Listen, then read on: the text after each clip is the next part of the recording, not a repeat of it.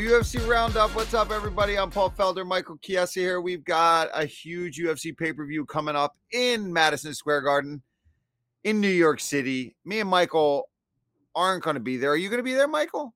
Nope. I'm sitting this one out, Paul. Unfortunately, Yeah, I would love to be there because I have been to a UFC at the Garden before when GSP fought Michael Bisping, and it's definitely my favorite event I've ever been to. It's a special place to watch fights.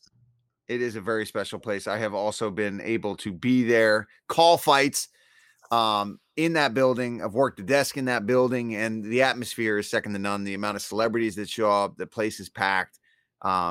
It does suck if you're early on the prelims, though, because it's like Vegas, where big pay-per-view card, people are cool, everyone's out doing their thing and shows up for the main card. So it's tough if you're one of those early fighters to get things going. But on a side note, though, being in New York, before we move on, any prelim fighters watching this show, there will be one fan in attendance for the very first fight, and that'll be Action Bronson. That guy's a diehard fight fan. So anytime there's fights at the Garden, he is like front row center, ready before the first fight even walk out. So I love that. You can always tell who really are the actual diehards of the sport itself and just don't want to be there for the rest of it. And, there's casual fans, and there's nothing wrong with that. There's nothing wrong with a casual celebrity fan, but you can tell who really wants to be there for every single fight. It was supposed to be Jon Jones and Stipe Miocic this weekend. Unfortunately, it is not. We still have an incredible main and co-main event this weekend, but dude, it is definitely different. Jon has a legit injury. So real quick, we'll just kind of glance over that, man. What was that? Torn pec, correct?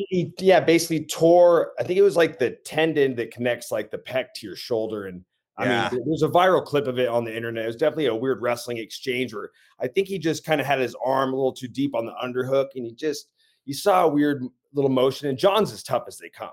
This is the type of guy where people can say what they want about Jon Jones, but I guarantee this guy has fought and injured before. He's had grueling injuries throughout his career in itself. So for him to withdraw from a fight of this magnitude, I mean, it's very, very valid, and it's smart of him at this stage of his career. Yeah, and it's interesting, Stipe came out and he was kind of perplexed that he didn't even get offered to go and fight one of these interim guys in the co-main event.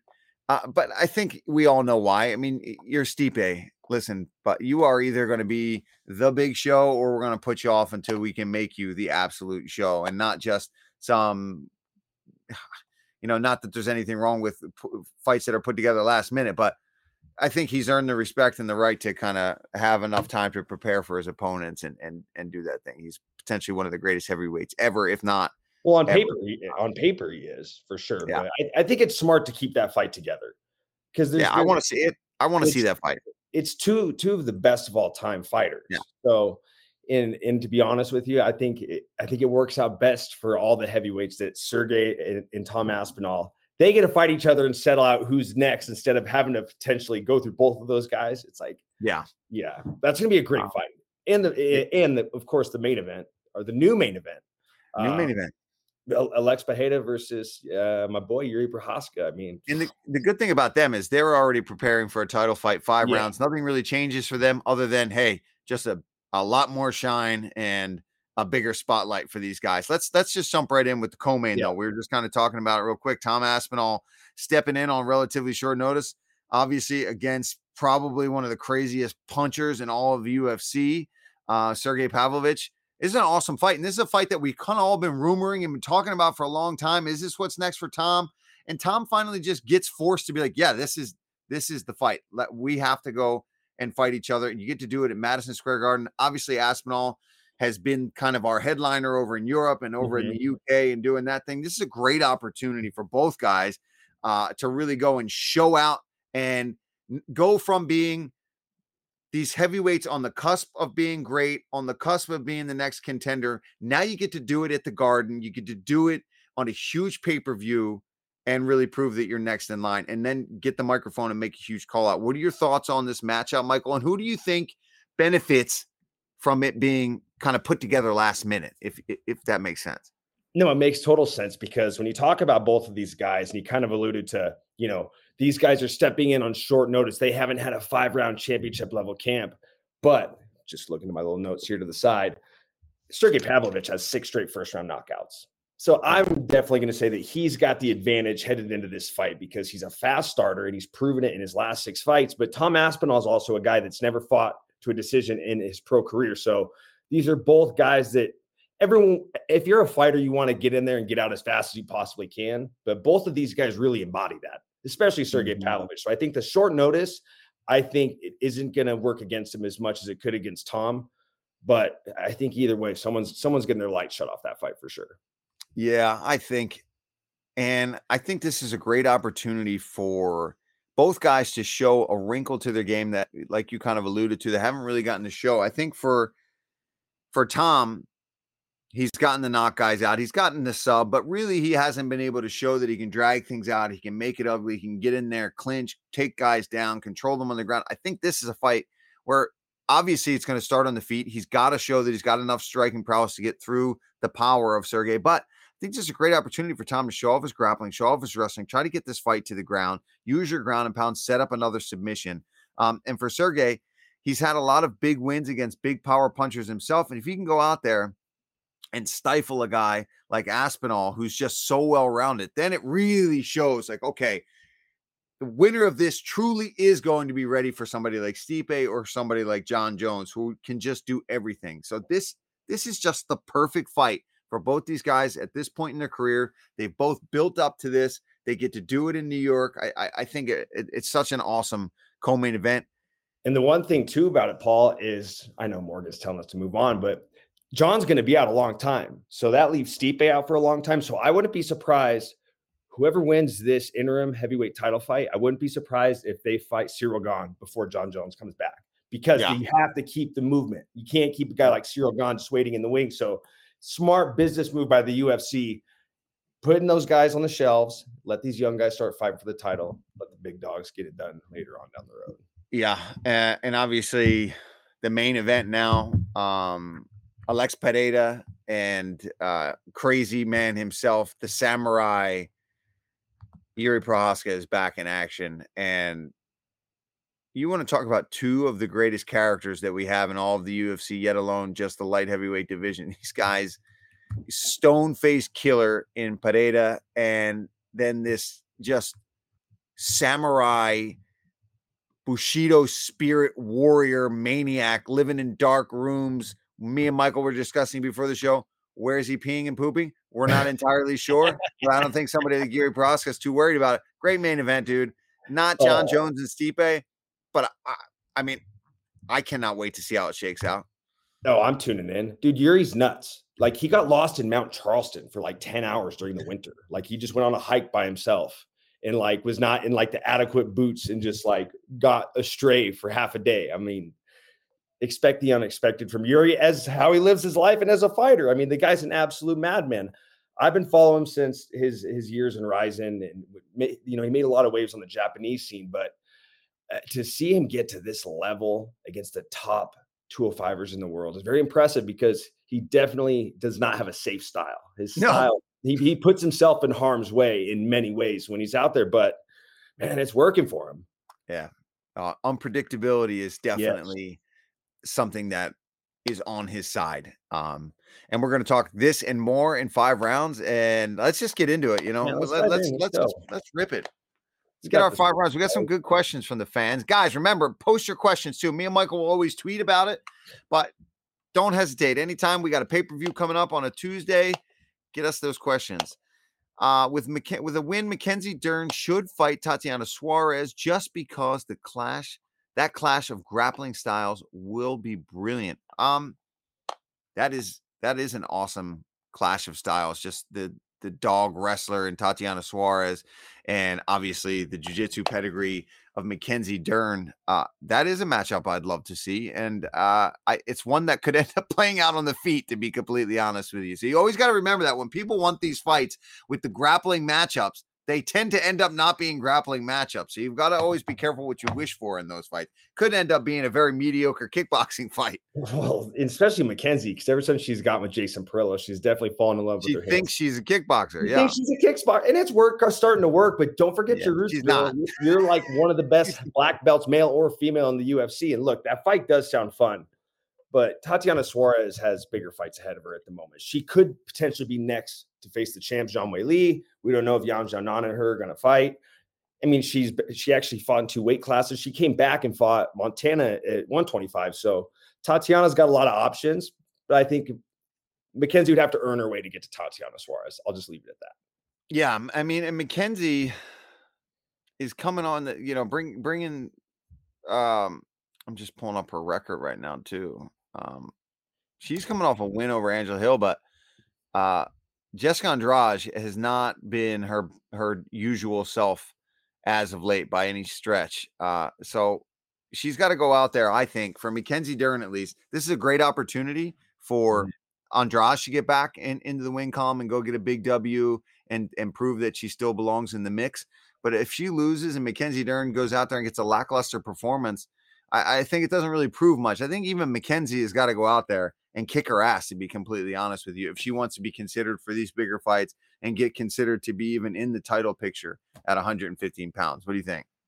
Yeah, I think it's going to take a marquee win and a solid performance. And for Andrade, like you said, with all due respect, she's an amazing fighter, but she's, her record's been patchy as of late. If you're going to fight somebody that's in that position, you have to go out and not just pitch a shutout. You got to go out and get it finished. So while that has happened to Jessica in a few of her previous fights, like recently, that's not necessarily, that doesn't mean that's going to happen. So Mackenzie's going to have to, put together a good game plan and fight smart.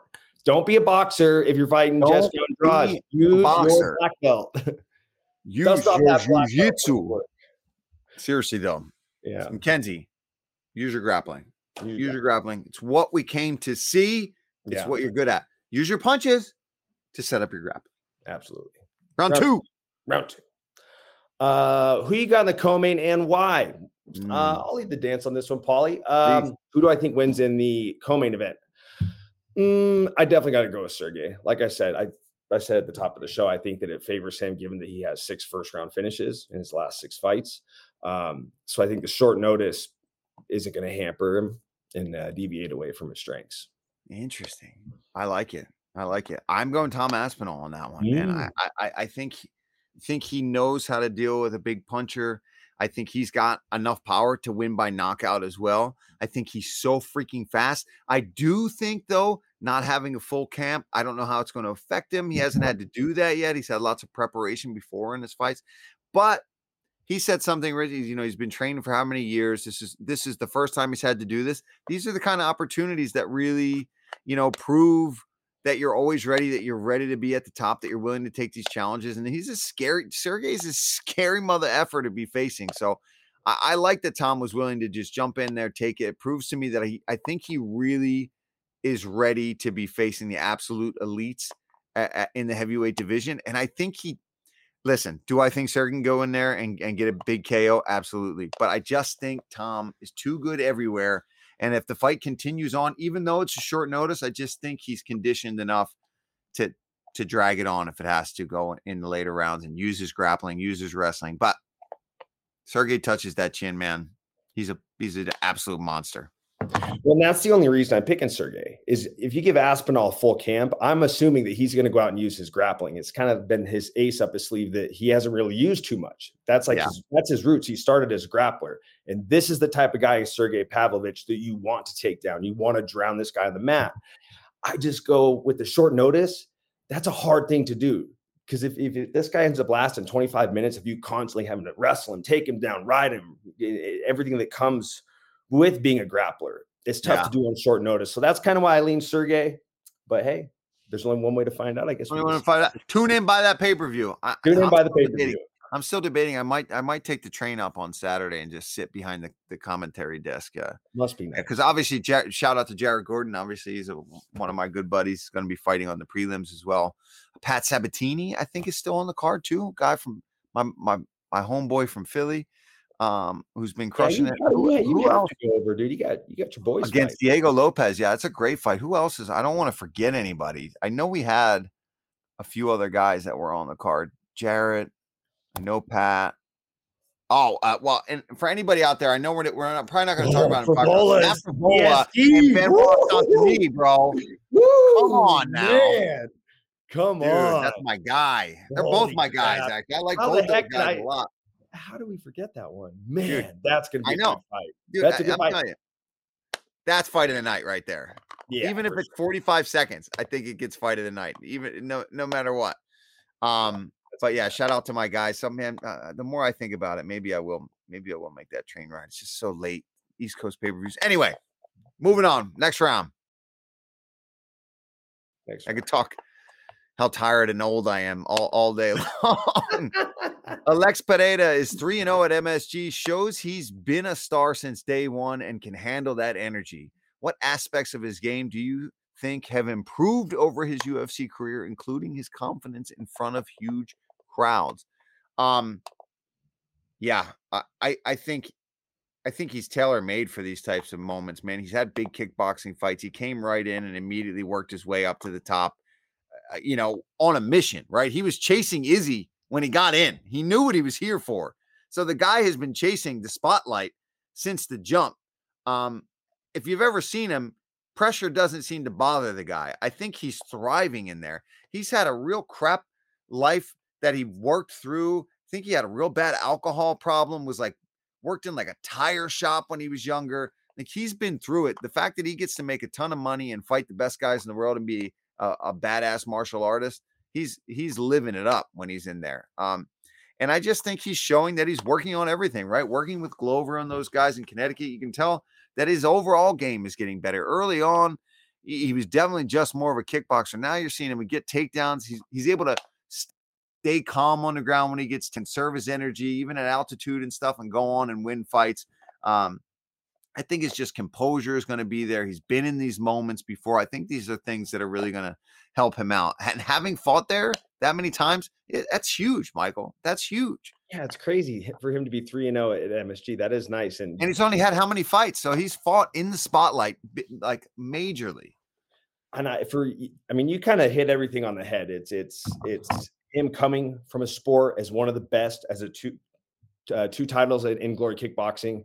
So he's used to being the champion. He's used to being in main events, co-main events, packed arenas.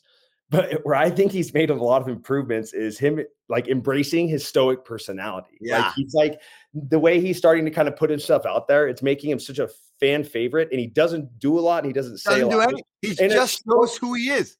In a sport that's filled with people that love the Connors and the Patties and the guys that say a lot and do a lot, the way that he is just his stoicness and the way he's just running with it and presenting it to the world, I love it. It makes people want to tune in more to see him, because we all know he's a badass fighter.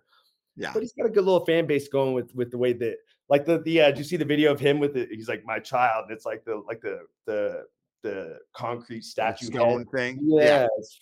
I love everything about him. Again, these are two guys I think me and you could not say enough about how we like both their styles. Wait, I know we're supposed to be talking about this, but I want to talk a little bit about Procházka peeing in a corner for a week straight in the dark room. And you know what's crazy? He was reading the whole time. Now think about that. How was he reading, Michael? Man. No, he wasn't. I'm making that part. It's like, you got to be kidding me, Paul. Oh, man. He projects his chi, which creates the light, which then he reads from, Michael. That makes You're not sense. there yet? You're not. I did not know that light yet? He uses his fire chakra. I thought you've been in the martial arts long enough that you could Morgan says, speaking of Jiří, round 4, let's see what round 4 is. Michael, you should get excited about this one. I am, dude. I've been dying to talk about him. Jiří is an amazing fighter and has great chances this weekend. But when he first appeared in the UFC, what were your guys' first impressions of him? Did you expect him to reach these great heights with his wild fighting style? I'm pretty sure I'm beating a dead horse at this point, because I know I've said this already at the top of the show. And, I think that his style, it is definitely it's a kill or be killed type style. It's like, you're either going to go there and you're going to get a highlight reel finish, or you might end up on the other side of that. The problem with this guy is he's got 25 KOs and 11 straight finishes. So it's not like he's got a 50-50 record. I mean, he's a phenomenal fighter. It's just Alex could be the guy that might have to make adjustments to his overall game. But I've loved his style since the days he fought in Japan. I was a huge fan when he came over. Karen Bryan makes fun of me. She thinks I got a crush on the guy. Like, if you go look at the tweet that I put up to ask for fan questions, of course, maybe I saw, yeah. She had to slide in with a little joke about it. But I've been a fan of him for a long time. Big Jiří Procházka guy. Well, I mean, and you should be.